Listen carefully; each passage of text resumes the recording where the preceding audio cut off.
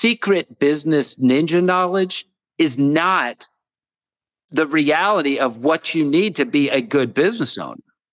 It's not like, oh, I go to get my MBA and now I know the secret buttons to push on the calculator that are going to make my business flourish.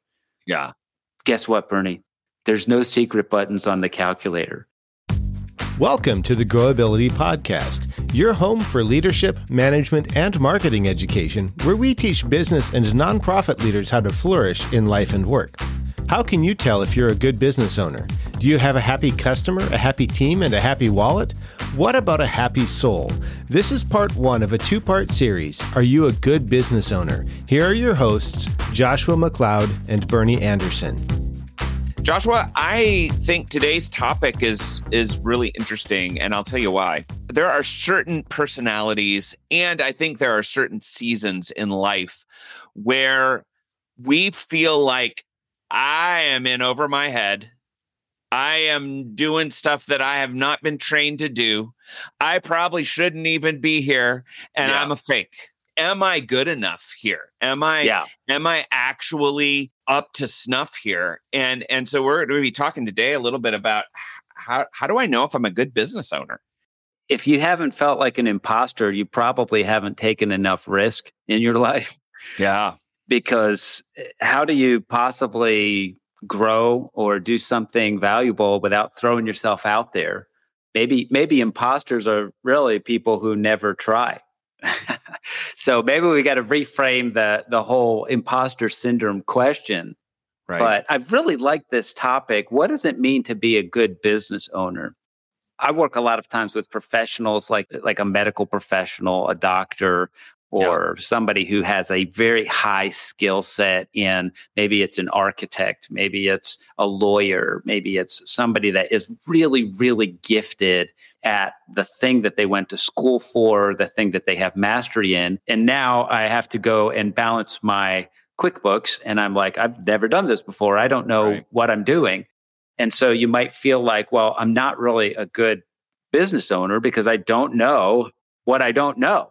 Yeah. And so I don't have another 12 years to go back to school and get my MBA in business. And so what an important thing to really define and sort of frame the conversation around. What does it mean to actually be a good business owner? Yeah. So the three critical ingredients, I think, if you're gonna say, hey, how do I know that I'm not an imposter as a business owner? Yeah.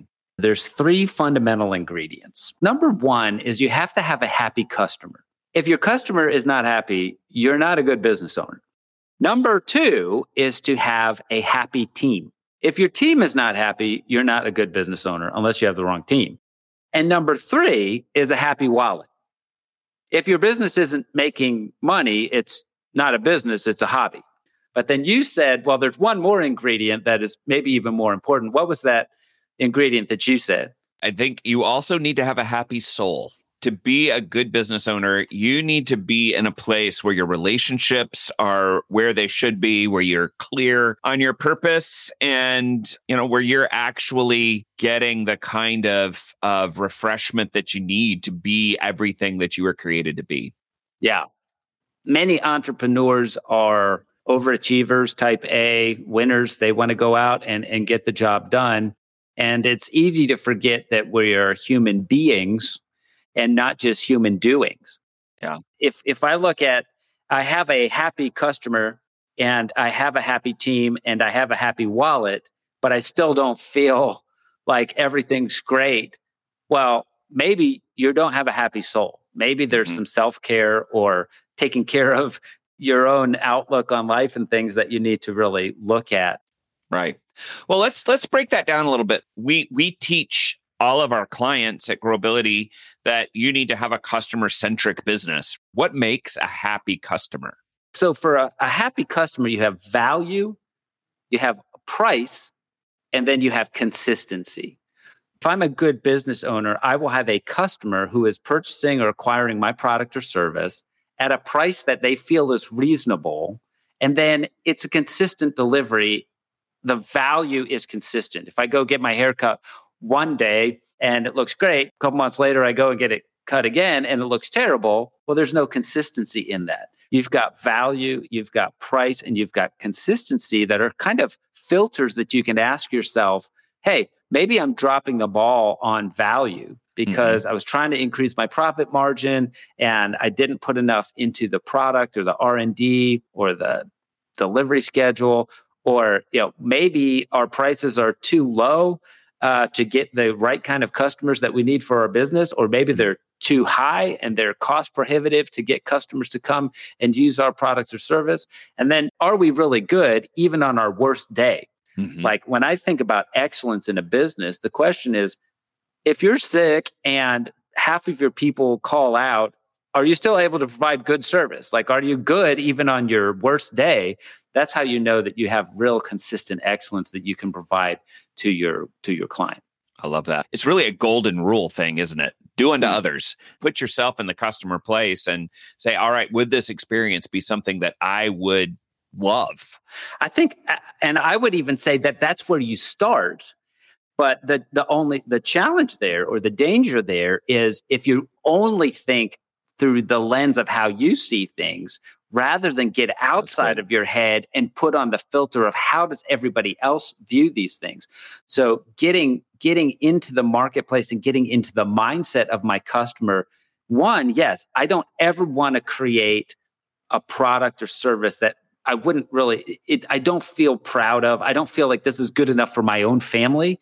Right. Then why do you feel like it's good enough for somebody else's family? But if your customer is happy and they're happy with the value that you provide, the price that you provide, and the consistency that you provide, then don't have in your mind that you're not a good business owner. Right. By and large, that's 33% of the equation. Yeah. Well, Peter Drucker said that the primary purpose of business is to acquire and keep customers, Yeah. But the thing that I think you'll notice is that for all of these things, the customer touches every one of these other areas. So this is really foundational.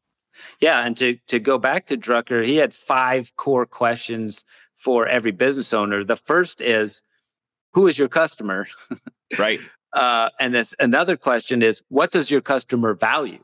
Yeah. So if you understand, what is my product? Who is my customer? What does my customer value? Those 3 questions, you take one of the greatest business minds ever, and it's like, okay, 3 of his 5 questions are, what's my product? Who's my customer? What do they value?